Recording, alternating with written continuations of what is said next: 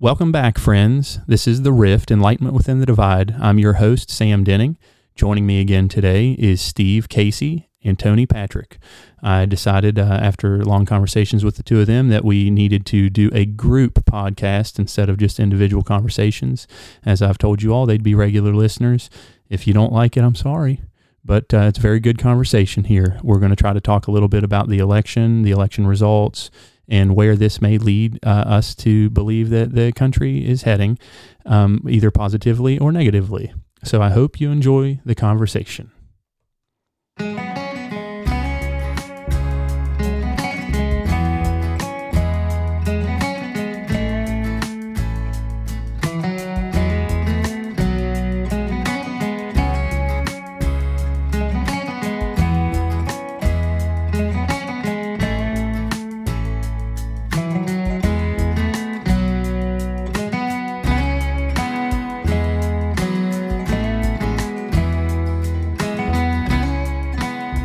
All right, guys, welcome. Good to be here. Always a pleasure. Yeah, I do really enjoy talking to the two of you. So I wanted to kind of start this out by just giving a little spiel, and we can all just start from there and start talking about it. So my thoughts are that, there are things going on in this election and it's being challenged, but I think that Joe Biden will probably still turn out to be the victor. Some of you guys may even disagree with that, but let's go with that assumption in this. Currently, he is calling for unity, as is everybody else in the Democratic Party.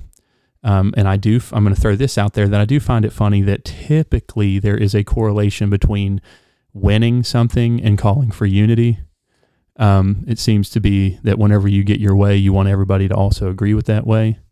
And that's like there's been research on that in psychological papers, but let's throw that out there. But my biggest issue is this call for unity is coming from a party that has been anything but unifying over the past 4 years. They did not accept the election results when Trump beat Clinton.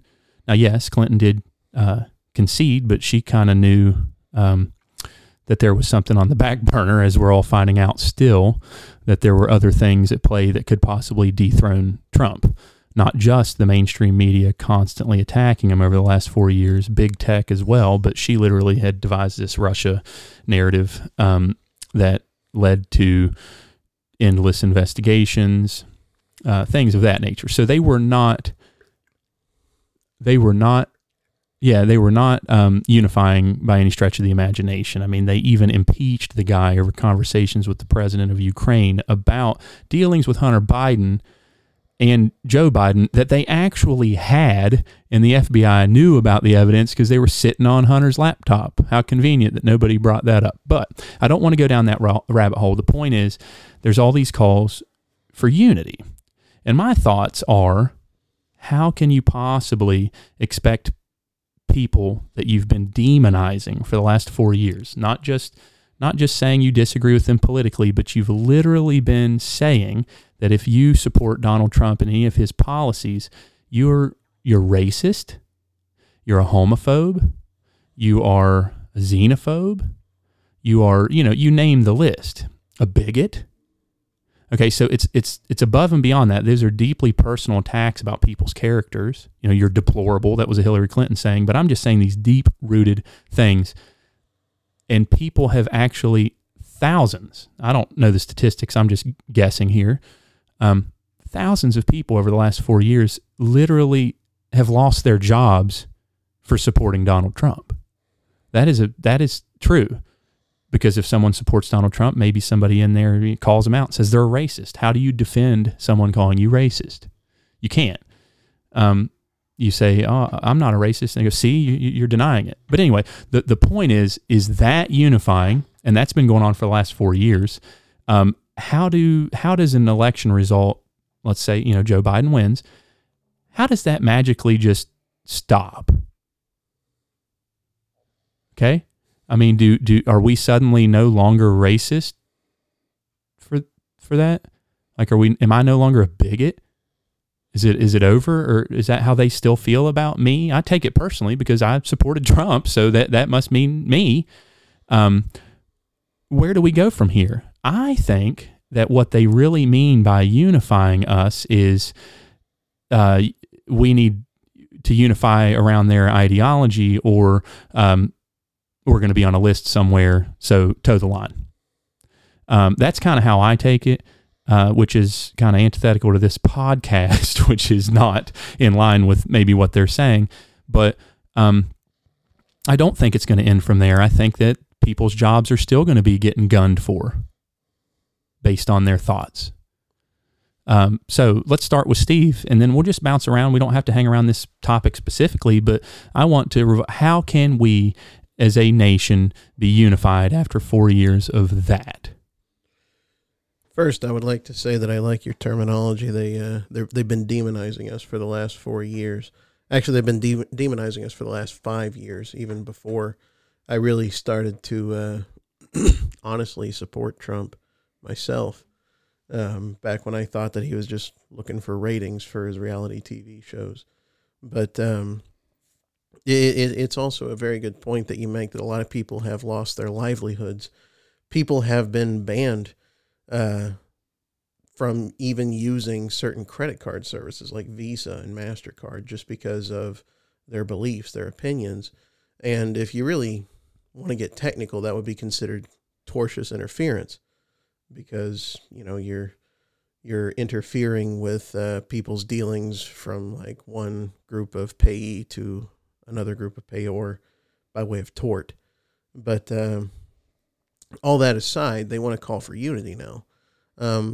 And I think I agree with you in that their definition of unity is more along the lines of bend the knee and toe the line, like you conservative pansies have been doing since the Mitt Romney days.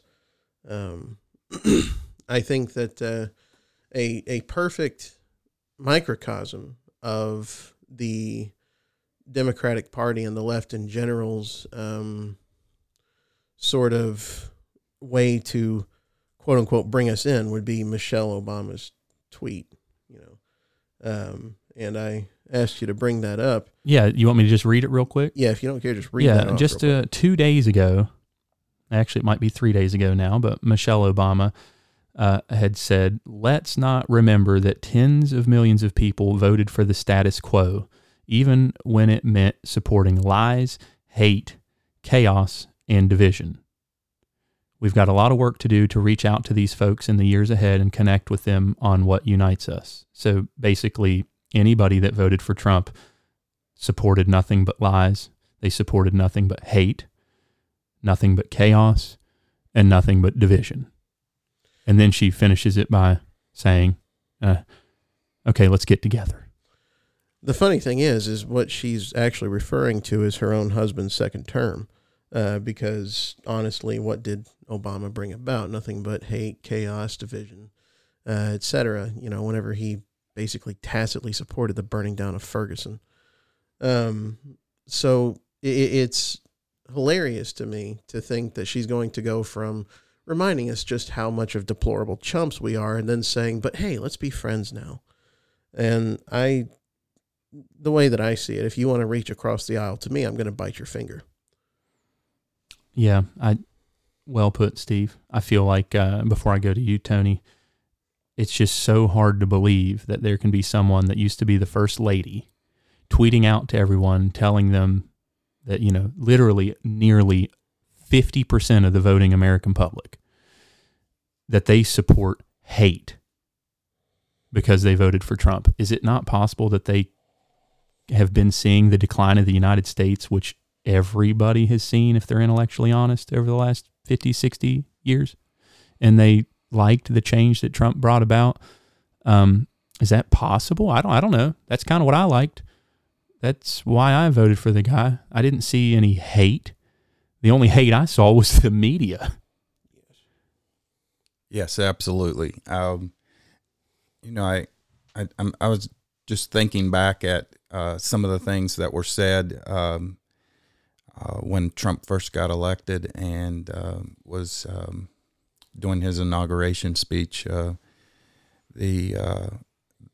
Some of the senators and representatives refused to show up and to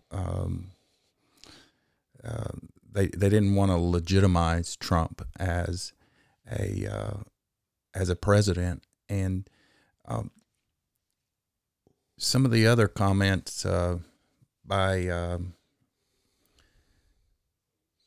some of the stars, or the Hollywood stars, like they're going to blow up the White House, and these things just don't get erased. I mean, the hatred toward Trump is, I guess it's been called the Trump derangement syndrome. It's a hatred that is irrational. It's a sickness. It is, and you got to ask yourself, why? Well, I mean, is it? Are our elections? Why are they so? Why are people so passionate? And it all comes back to the hunger for power. And if you have nothing else in life to fall back on, and that is your main focus in life, is the power that you have, then when you lose, your power is everything. And so, Trump is a representative of some of the things that we've seen, and he came to be because we as Americans saw our country being taken over by the political elite and the industrial elite, and there was no place for the common citizen. We almost didn't fit in, and I think some of the descriptives that have been talked about today, excuse me, are indicative of the descriptions that or the way that we've been described. It is almost a slap in our face, and that. Am I cutting in on you? Go ahead. I think that Trump's big thing is he got elected in 2016 because he was saying the things to this voting bloc you're talking about, the middle Americans. He was talking to the common man about things that actually mattered to them. And that bucked the establishment in D.C. It bucked all the mainstream media because they were the people pulling the levers of power. They had all eyes on it. So when he did win and get into election, they were all full bore against him. People like you and me and people that are, liberal leaning, we don't get the way we are necessarily without the aid of a media outlet feeding us information. Now, I'd like to think we seek out a lot more than most people, but let's just say, you're progressive and you're only getting fed one. That's the power that those media outlets have. They have fomented so much hate for Trump by pushing it and pushing. They are, in my opinion, they're the culprits behind it. That's their power, and they're using it because they're angry. Trump came right out of the gate in 2016 and just condemned the media, called them fake news, and that was their way of fighting back. And look at what they have done. Should they be proud of themselves, little kids? Yeah, the media has really in big tech, media and big tech, it's all the same. Has done America a disservice. I mean, they're truly the enemy of the people. We look on TV and we see riots and fires and burning, looting, and murdering, and burning, looting, and murdering, and we see these things with our own eyes, and they want to tell us that it's not happening. It's not happening. Yeah, there's that famous scene of the CNN reporter standing in front of a fire saying, most of these protests have been peaceful. Every now and then you get a little bit of violence. These are fiery but mostly peaceful protests. And that, to me, is a perfect example of the kind of cognitive dissonance that they expect us to carry within our own minds. Right. And I think, how did we get to where we are today? It's obviously been going on for a long, long, long time. But the last election cycle, it was a surprise to everybody that Trump won. It was a surprise to most Republicans. People hoped, but they thought, oh, Hillary's going to win this, right? It was basically a surprise. Well, how do we fight that surprise? Not only was this Russia collusion narrative already in the bag, right, ready to pull out at any time, barring a loss for Clinton, but the media actively decided to promote hate for 4 straight years, not just dislike, not just disagreement, sheer hate for Donald Trump. And then let's flash forward to Michelle Obama saying that every single one of us for supporting Trump in this election supported hate. That's what I mean by pulling these strings, and they're puppet masters. The media actively engaged to, I don't know what you'd call it, there's a criminal term for it, conspire to get every single American on the left to hate Donald Trump and the people that support Donald Trump. That's what they actively did for 4 years. And they want us to now, it's all fine now because we got enough of you guys to hate Trump that he's not going to be president anymore. So the rest of you guys just have to toe the line. It's crazy. Donald Trump was an indictment. His election in 2016 was an indictment against the elite class. Yes, Donald Trump was a billionaire. But what do you notice about Donald Trump? He goes to all these rallies all over the United States. Nothing is different about the guy. He tells everyone what's on his mind. Every single person he sees gets the truth from him, whether he's telling a lie or not. He says the same thing all the time, right? They get a guy that shows up in a business suit everywhere. He has the same Queen's accent. He doesn't fly into Iowa wearing a frickin' flannel t-shirt and saying, y'all need to do this. What's that called? That's pandering. Trump never pandered to anybody. He said, I'm going to get you jobs, and he got them jobs. He showed up as Donald Trump to everybody. He was the people's people, and they've never, ever self-reflected. The mainstream media, big tech, and the Democratic Party, I'm going to say they're all the same thing. They should have looked introspectively after the 2016 election and said, why did he actually win?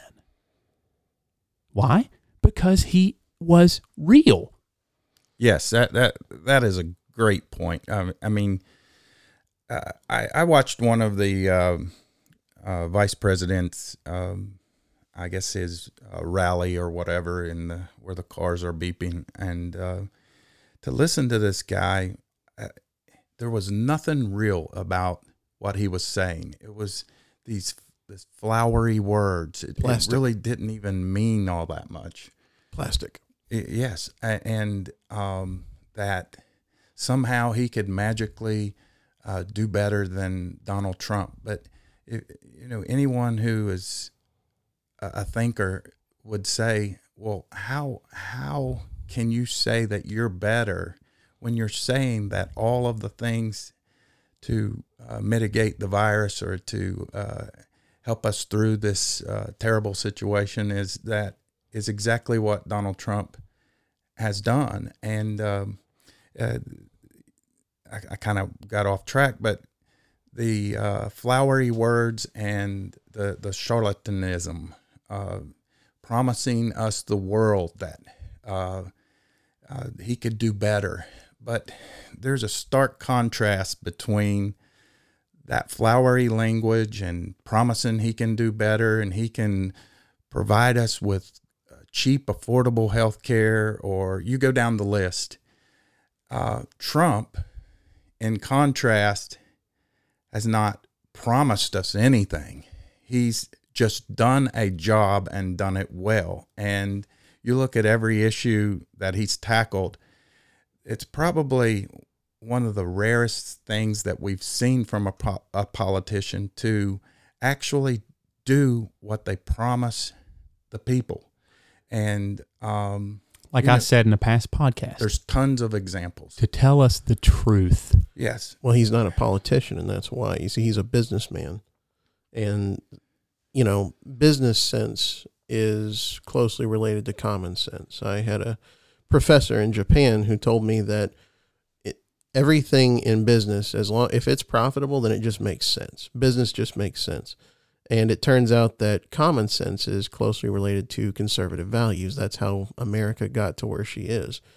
And it just so happens that Donald Trump saw fit to try to steer the ship in that direction. And that's why he made these promises and kept them. He wasn't beholden to all these special interests. He wasn't beholden to all these lobbyists because he already made his fortune. Why would he need an extra couple of $100,000 a year added to his paycheck by, I don't know, giving some corporations special privileges and a leg up in competition by way of raising the taxes to a point that a small business owner will never have a chance to even enter the arena? Yeah, well, exactly. And there's always an old saying too, the media made this person, so the media can break them. They didn't make Donald Trump. He made himself. He made himself. Now, it could be argued that the media did bring him down this election, but by God, he had every force in the world against him. He had the pandemic, the media coverage of the pandemic, the big tech, everything. And what I would say about this election, to kind of bring it back a little bit to the election, because I said we'd talk about it some, but this election, in my opinion, is not an indictment on Trump's policies by any stretch of the imagination. I mean, the Democrats lost seats in the House. As far as I can tell, there may be a runoff elections in Georgia, but the Republicans are going to keep their majority in the Senate. This was just a reflection on there were enough people that did not like Trump's tweets. I mean, that's basically, in my opinion, what this boils down to. Not that they didn't like the agenda, they didn't like his tweets. Now, the Democratic Party, they weren't going to like Trump anyway because this has been ingrained, But they couldn't get over that. Enough Americans couldn't get over that. But it wasn't a living indictment on the agenda. It was just an indictment on, I personally don't really like the guy. And from a conservative viewpoint, that's huge. Because the middle class America is starting to wake up. Like, we've got to vote or we're going to lose this country. Maybe enough of us didn't like Donald Trump himself personally, but there are others out there that can carry the torch. Maybe he'll come back, but we strongly, repudiated the Democratic platform. I mean, this did not send a clear message that we want socialism. And we want, some of these first executive orders that Biden is supposedly going to do. One of them is rejoin the WHO, World Health Organization. I'm sorry, but us exiting WHO, did that affect anybody in this room? No, it didn't. And there's a reason that Donald Trump left the WHO. And this occurred during the early days of the pandemic. Donald Trump, unlike Beijing Biden, unlike most of the other politicians, held the People's Republic of China, the mainland Communist Party, to account for the absolutely atrocious things that they do. And one of the atrocious things that they did was they excluded Taiwan from any kind of WHO research, even though the Taiwanese were really leading the charge before the coronavirus even made it to American shores. And the leader of the WHO was basically pretending like Taiwan didn't exist. And whenever he was asked about it during an interview, his Skype just magically went out, or he can't hear, or he's got to go. And so a lot of it comes down to the fact that Beijing Biden is indeed controlled by foreign interests. That's just so absolutely. The Paris Accord, he wants to re-enter into that. What? Why? Well, because that way he can pay some third world dictators to pretend like they're helping the environment, because that's what these accords are. They're just a play. It's all pretend. And the Paris Climate Accord is actually technically, and there's always been debate about it, right? it's technically supposed to have been passed by the Senate, Congress, and it never was. They wouldn't pass it. Why? Because the people didn't agree with it. Well, it's always been done by executive action. I would ask you guys the same question about who and the Paris. Did it affect any of us? Hell, if anything, probably gain jobs in this country. Correct. Like the World Health Organization, us exiting it, what did it do to Americans? Nothing. Absolutely. It maybe brought accountability, if anything. Like some of these things, there's a reason. Trump did a lot of things off the cuff, but that's what we needed in this country. The longer you wait, then that means the more special interests are involved in the decision making. The longer that takes for someone to come out there and make a decision, that means there's somebody in there that's got their hands in the damn cookie jar. And if someone just up and, hey, I don't like what's going on with who and how they're totally ignoring Taiwan, which we recognize, I'm going to just go ahead and get out of that, right? Like Steve's saying. Well, if you're going to wait or balk or never make that decision at all, why would that be? Do you have America's best interest at heart? No, because people are getting money for acting like it doesn't happen, acting like that it wasn't, or believing that the guy's sound went out on Skype, because there's too many people in our government, and it would be referred to as the deep state, have their hands in the damn cookie jar of all this globalization. I'm married, and so is Steve. We're married to foreigners, and we can ask them, to look at the things in this country versus the things in their country, and they often ask, is the president's job to do things that are in the best interest of America? And I say, yeah, and they go, well, then what's wrong with what Trump's been doing? It's exactly what President Xi would be doing. Yes. It's exactly what Vladimir Putin would be doing. Why should we feel guilty as a country for that? Why is the media fanning the flames of feeling guilty for wanting America to be great and succeed? It baffles a foreigner, because their leaders are elected to look out for the best interest of their country. What on earth? And this is a kind of, I guess, a facetious question. What on earth is Joe Biden, or the Democratic Party for that matter? What do they see, or what are they saying that they think, if you're going to put it on a scale, seems that it would help America more than help the rest of the world? Well, I think that entering into these agreements makes politicians feel good about themselves. But it gets back to the whole premise of why Trump won.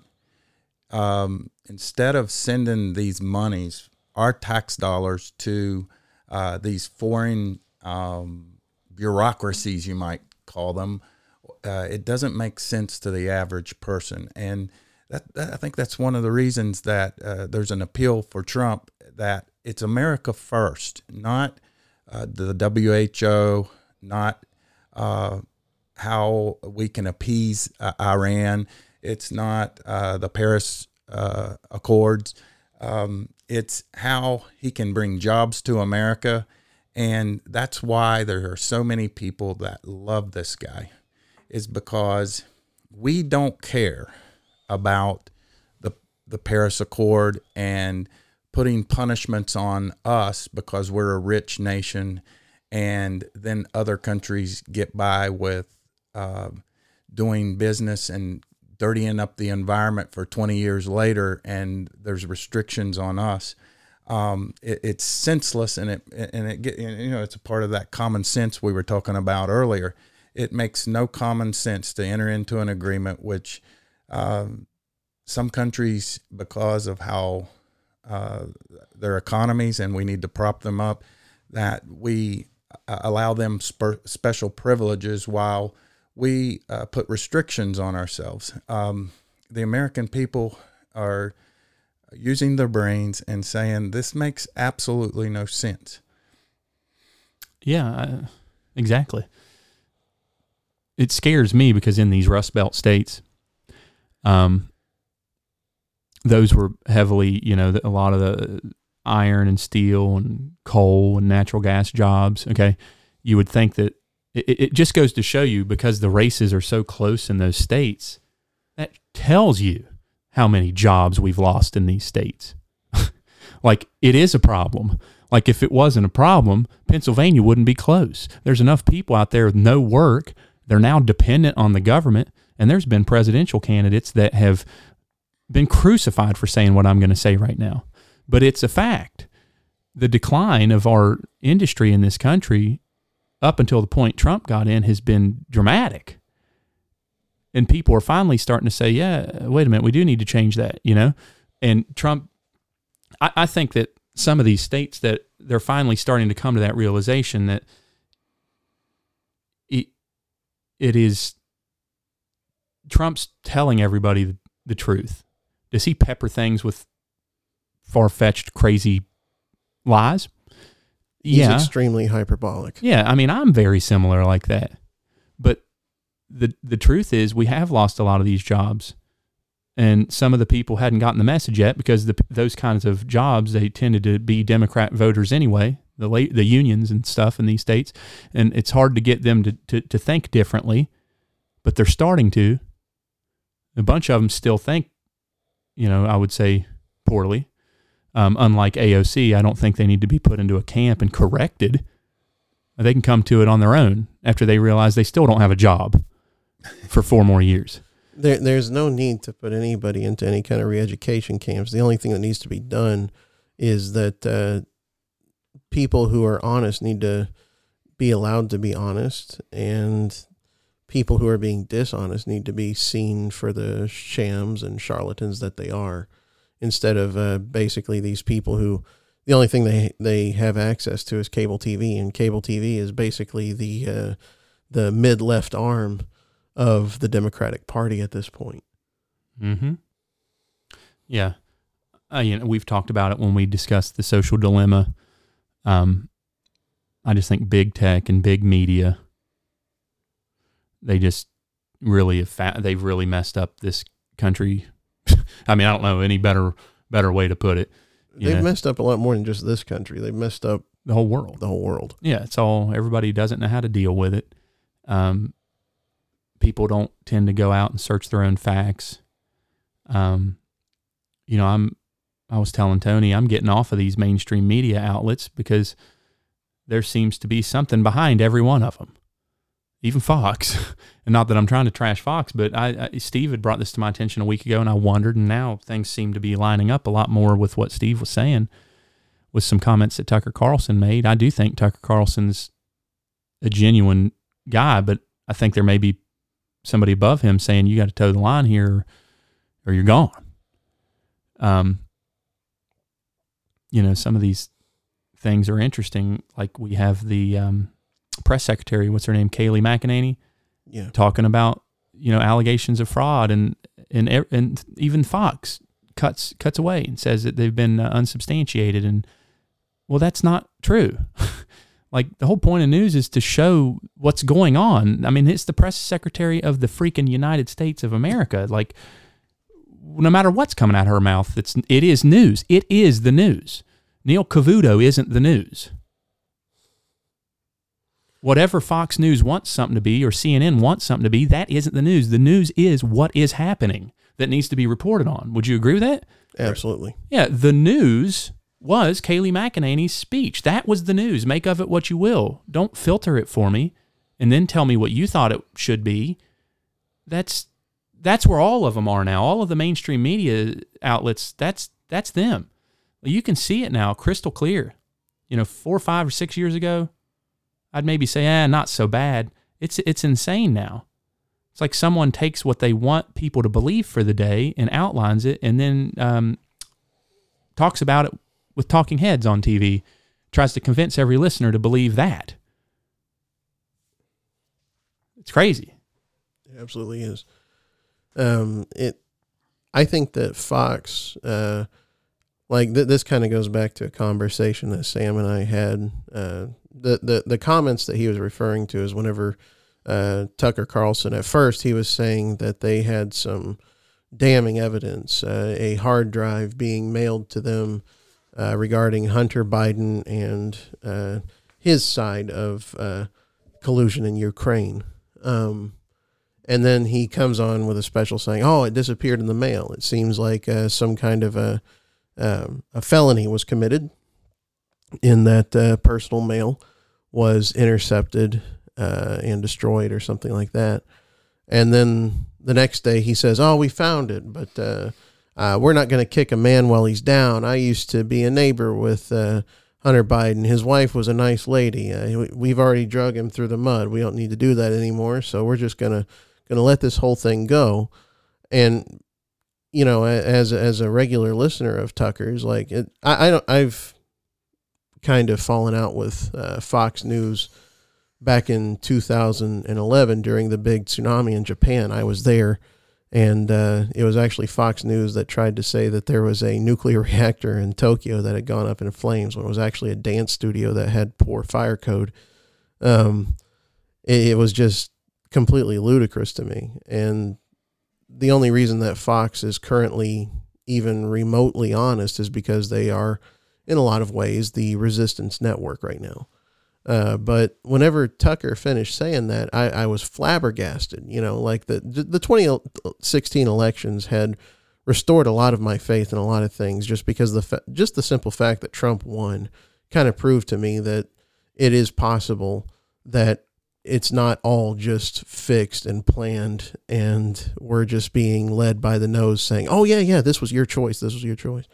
But anyway, I was just left flabbergasted after Tucker said, like, got us all riled up thinking that, oh, we did find this thing, and here we are gonna show you now. Yeah, I am telling the truth, and yeah, we do have this evidence here. And then he just, I don't know, he just wanted to pull his punch. And to me, that just made me start going down this rabbit hole of thought that I think that he had some kind of an executive pulling back the reins, because ultimately Fox News is complicit in Biden's rig job.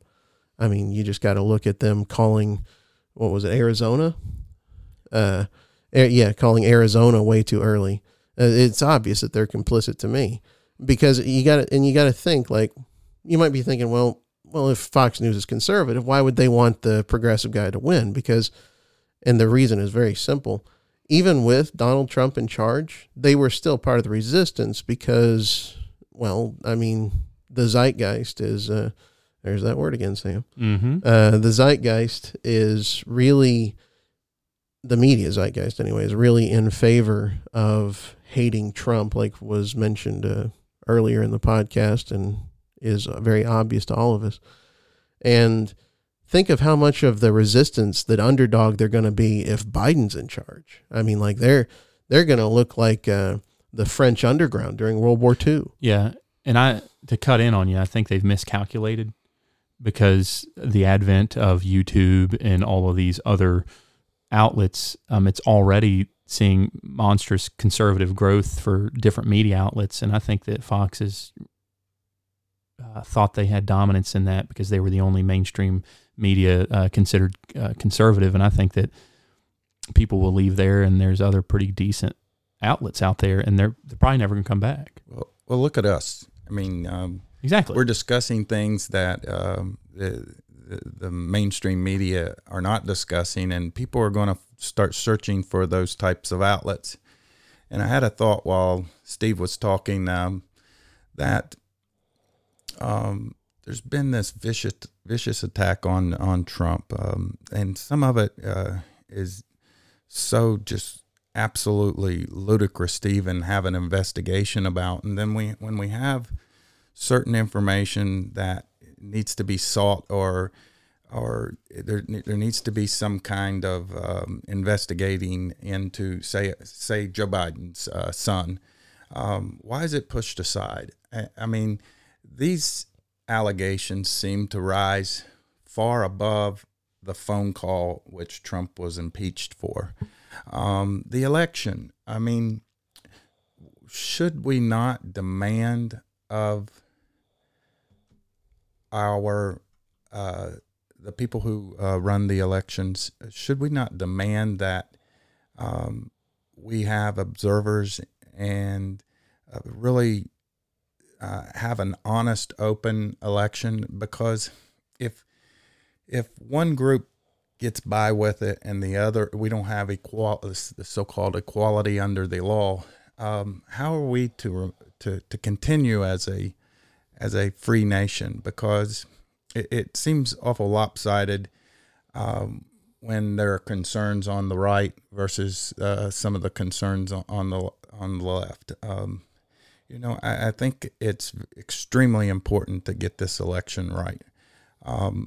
What is it going to hurt to have observers recount Pennsylvania, for example, and have several people on the right, some in the middle, and some on the left do a thorough recount so that 70 million Americans can trust the outcome that is Trust there. the system. And that helps if Joe Biden is the winner. 70 million Americans who are not trusting in how the election has been run are going to come Joe Biden's way and say, okay, he's a legitimate president. But if you don't allow those things to happen, there's going to be... what you're saying is, and I totally agree with you, like, is it not worth this small effort? And I would view it as small considering the stakes. Yeah, to get confidence in the integrity of our election system. I mean, there's people talking about a civil war. I mean, do we want that above recounting an election? Right. That's vote? The risks for recounting are minimal. I mean, if first of all, if you are confident that you won, which is the Joe Biden Biden no side, problem. then you shouldn't care. And if maybe you'll gain some votes if you're Trump. But my thing is what you lose if you don't do it is the confidence in the integrity of the election system, which I would say, I'm sure that everybody that voted for Biden is confident in it because he won. I mean, that kind of correlates, same thing. But why? I mean, you would think I would do a bigger stimulus bill to make sure that problem was solved than the stimulus package over the pandemic, because the stakes are way too high if nobody trusts an election. Yeah, and you add that in with some of the comments from people who are seeking power. It's not just limited to the Paris Climate Accord. I mean, we have basic essential rights that are at stake. The Second Amendment, more specifically, the First Amendment.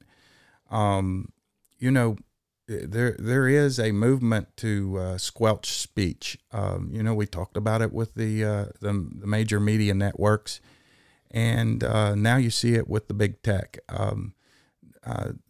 The people on Facebook or say Twitter, they will post something, and then all of a sudden the followers decline.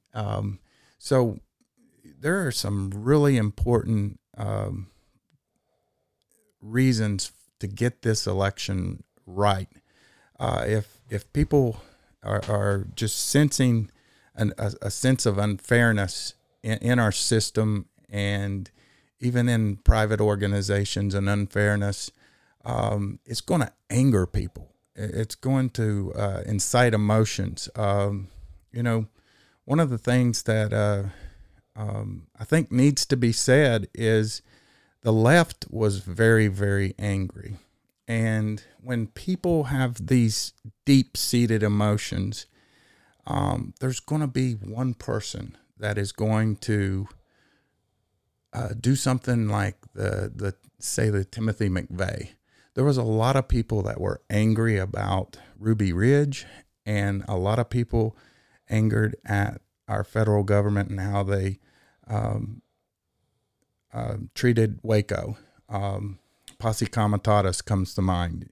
We sent tanks into a building which killed a lot of people, and the American people were so angry at Bill Clinton and Janet Reno. But what I'm trying to get to is, on the left, they were very angry, and anyone that wasn't condemning the behavior of the rioters, I equate the rioters equal to Timothy McVeigh.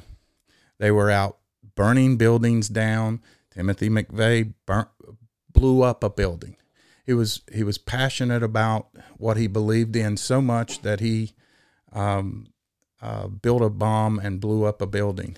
And these people are so passionate, and we all condemn that, and our anger should never reach that point. But on the flip side of it, we allowed people to go and burn buildings down and destroy property. What is the difference? Why aren't you condemning that? If someone on the right did not condemn, it's equal to someone on the right not condemning Timothy McVeigh. Here are people out doing essentially the same thing, blowing buildings up, burning them down, shooting each other, targeting police officers because of their anger, because there's not social justice. And there was not one person on the left to condemn that behavior. Where are we headed as a nation if we look the other way because our cause is the most important? And I'll let one of you guys answer that question. I actually had a lot of thoughts while you were giving that. You brought up some extremely good points. And I think that it's interesting that you equated the rioters to Timothy McVeigh, because a lot of these people who are getting arrested for throwing Molotov cocktails and throwing bricks and burning things down tend to be people who are less than stable mentally, just like Timothy McVeigh.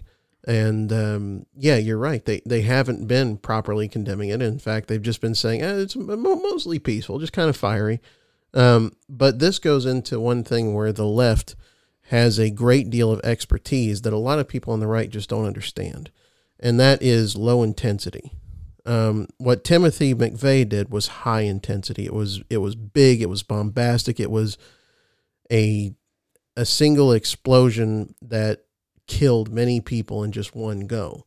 What a lot of these leftists are doing is, yeah, they might kill a couple of people here and there.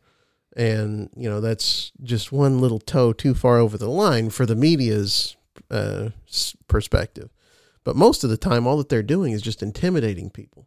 They're going around in these towns, which are mostly on their side, and saying, you have to raise your fist. You have to repeat our chants, because they are chants, because this is a religion that we're dealing with.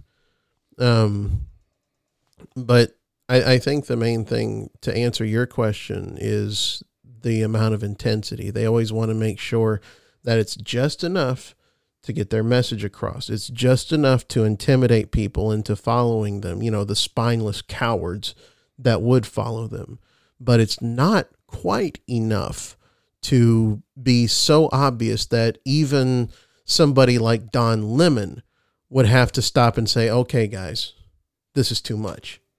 That's my answer to your question. And another answer to your question is, and I heard this on a video from Thomas Sowell's channel just recently. I don't know if you know who Thomas Sowell is, but he is a very, very intelligent black man who is, what is he, like 90 years old now?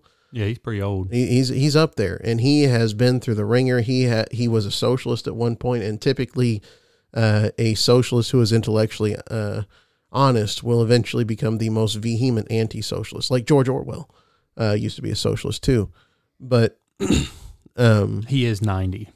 Okay, so anyway, I was dead on there actually. That's kind of interesting. He on a video that came out on his channel, it showed like little clips of Democrats giving excuses or tacit support to rioters back in 1967, or the in the 90s, 92, I think it was, the Rodney King riots, and then you had people giving tacit support for that, and then Obama giving tacit support to the rioters in Ferguson. So I think those are my answers to your questions. Well, these things come out of a playbook. Rules for Radicals, Saul Alinsky. Yes. Create chaos in the streets, and then you replace the law that you don't like or the Constitution you don't like with one that you do. And every revolution or every uprising in any nation comes with chaos, and people want order. Maybe this election was a part of that their playbook actually worked, and they convinced enough people all of the chaos was from leftists on purpose to create a scene that it's Trump. It's Trump. We wouldn't be out here in the streets if Trump didn't incite this in us. And there was a yearning for people to have some kind of order.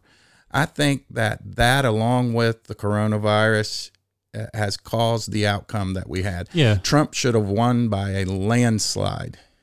And in Pennsylvania, it doesn't make sense to me that a candidate goes into a state and says that they're going to get rid of their 2 million people's livelihood and all of the supporting industries that support that livelihood for fracking or gas and oil.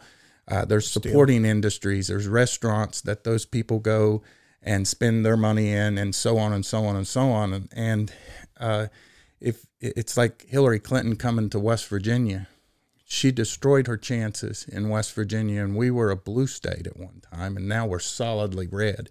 I say, well, why didn't that outcome happen in Pennsylvania?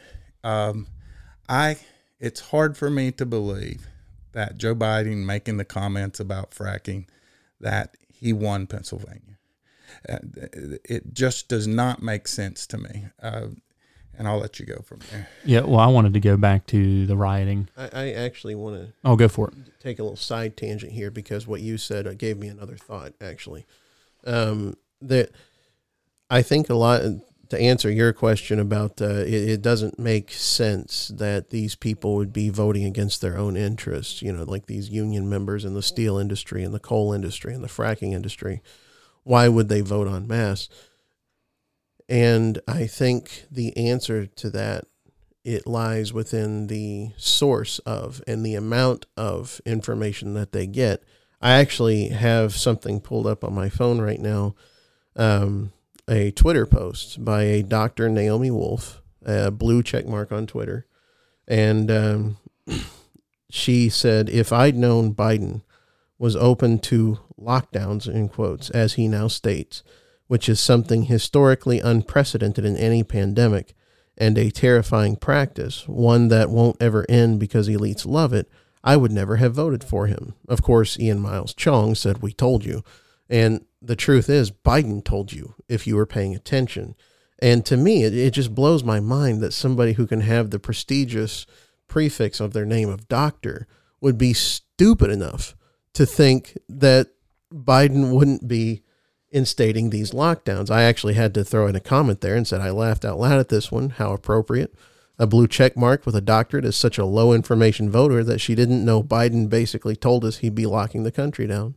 This, ladies and gentlemen, is proof that one does not have to be intelligent to be educated. And that was my side tangent here. There, I just really wanted to throw that out there. Yeah, thanks for bringing that up, because it's very true. He actually was telling us that. I mean, what about all the things that he refused to tell us he was going to do?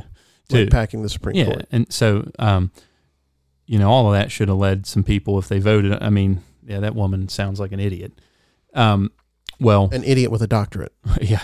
There's a lot of them, unfortunately. Yes. But I want to go back to the rioting, and this is where we need to differentiate the extreme left with the uninformed voter, like Steve just said, because there is a difference, and there is an extreme right, and as well. And I view a lot of these rioters are anarchists, pure socialists, and they're never going to stop, even with Biden. He's never going to be able to please them enough. Well, have you heard some of the chants now that the media has declared Biden to be our king? Now they're saying Biden is a racist too. Right. We're not going to stop. Yeah. Well, let me finish this train of thought. So like, that's never going to end. You can never, just like with the people you were talking about, it goes on and on and on and on. You don't try to appease those people because they're unappeasable. Just like I was saying about calling, keep calling us bigots and keep calling us racists and keep calling us homophobes. I don't need to bend over and prove to them that I'm not, because the second that I do, there's going to be something else about me they don't like. So why not just tell me you just don't like me and you're never going to like me? And that's one thing about Trump that was awesome. That's why he didn't give in to a lot of this media stuff, because it didn't matter what he changed. They just didn't like the guy. So that you can't appease this kind of behavior, period. You see what I'm saying? It doesn't matter. Okay, I'm going to change everything about me so that people will sit out there and say I'm not a racist because I did vote for Biden. You know what I mean? And all these things. Well, guess what? They're still not going to like me. There's something else about me that I'm going to have to change for this subgroup of people. So how about I vote for the person I want to vote for instead of doing some, I don't know what you call it, pander? Yeah, pander. Exactly. I don't, and then there was another issue I was going to say about,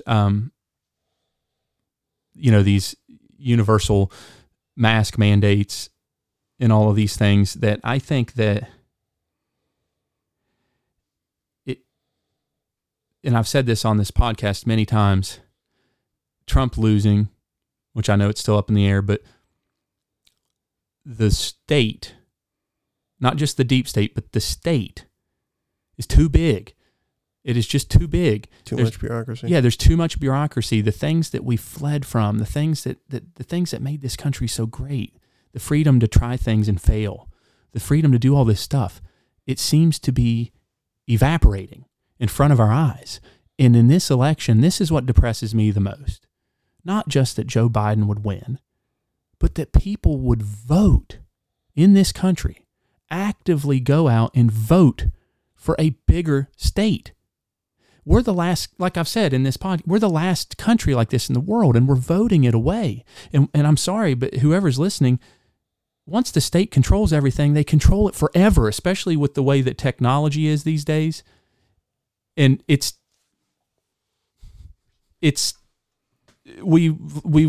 like the Matrix, except we're not quite inside of a tube, but we've lost control. Yeah. Whenever you said once the state takes control of something, Tony and I, I saw the sparks coming out of his ears. And I think he saw the sparks coming out of my ears, because honestly, that's the key right there. That's the ticket. That's where the whole 15 days to flatten the curve turned into 150 days real quick. Yeah. The state that can give you everything can take everything away. Yes. That's very succinct and so very would true. you guys agree with that little bit I just said? 110%. Yeah, like we witnessed in front of our own eyes over the last 4 years a president that tried to pull us out of that. And apparently we were just a little bit too late, because it brought him down too. To me, if this proves anything, it proves that it's too damn big. Yeah, that could easily have been proven long before Trump got in too, as long as you're paying attention. Oh, anyway. no, it was. But my point is Trump won to try to get us, partly, I wouldn't say it would be that specifically, but I think his mandate was to try to get us out of that. And it was already too, it was not disputable that it was big, but it was like, is this ship rightable? And I would venture to say, because of the results of this election, it isn't. And so to answer your question directly, where does this lead? I don't know, but it doesn't seem rightable. It does not seem like the future of this country that we're ever going to get out of a position where we're going to have less government intervening in our daily life decisions than more. Well, records are meant to be broken. We always say once a record happens that there's no way. I remember Bill O'Reilly in 2012 let's see, 12, saying that this is the end of America. It's the very end. But our system is really unique, and it's worth mentioning that I think of it as a pendulum. If that pendulum swings too far to the left, like Obama, the result is someone like Trump. And Bill O'Reilly in 2012 never thought that it was something that we could Bridge. or get control of again. Yeah, bridge the gap.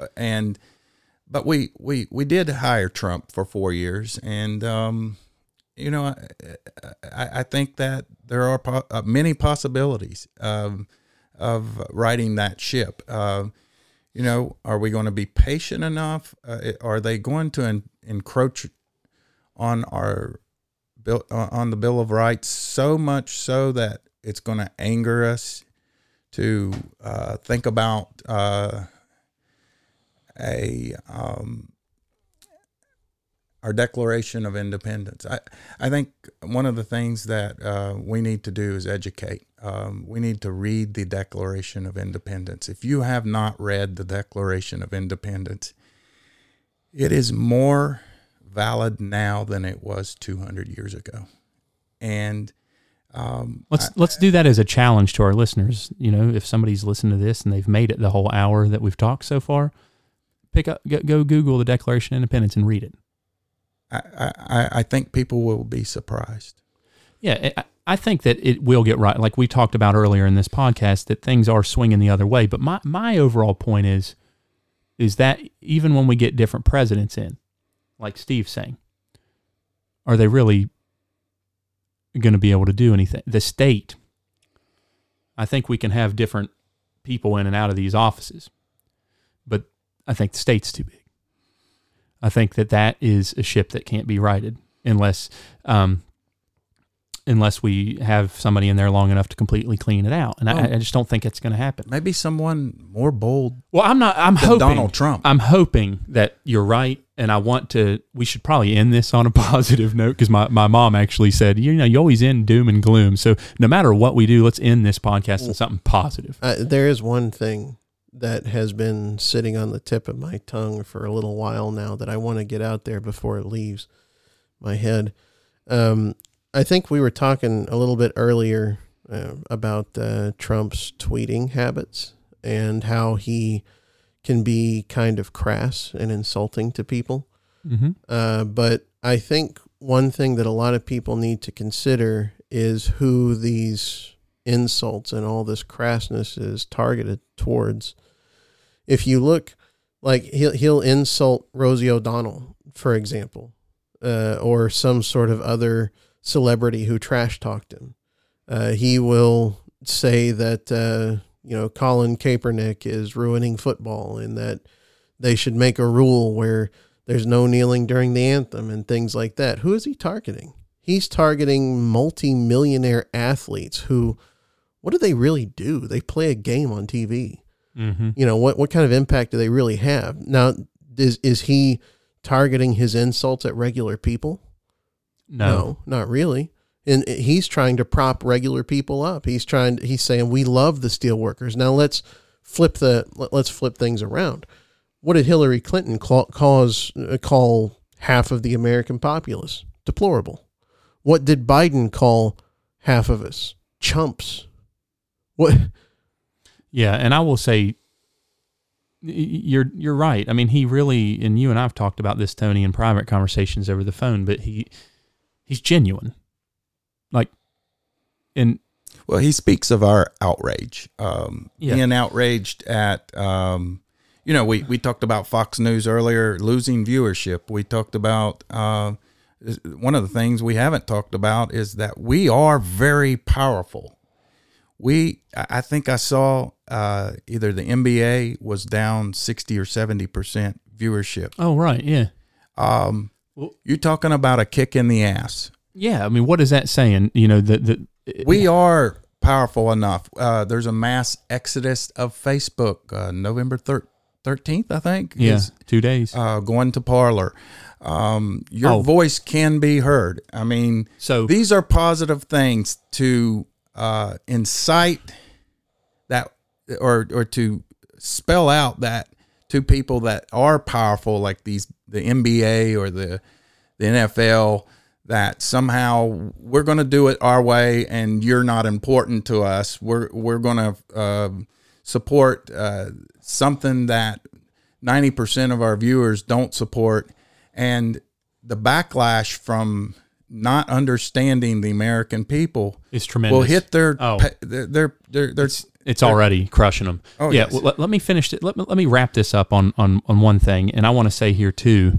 Let's not forget that it's Veterans Day today. During the recording of this, we should all be thankful. So for their thank service. you to all the veterans. I don't know if this is going to get posted today on Veterans Day or not, but those listening, it was recorded on Veterans Day, so we want to say thanks. Absolutely. Yeah, thank you, Shannon, my brother. Okay. Yes. Thank you, Shannon. Thanks to my cousin Mel that I know of here, off the top of my head.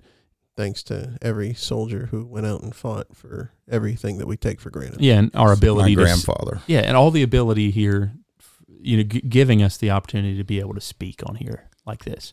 But I want to end it on this note, and I'm going to go to music. But for those that say, Trump's not going to concede, he's not going to do this, just think back to a comment that Trump made in the very first debate that was hard to listen to. Okay, everybody agreed to that. But he said it under his breath to Biden, and they were arguing about Antifa.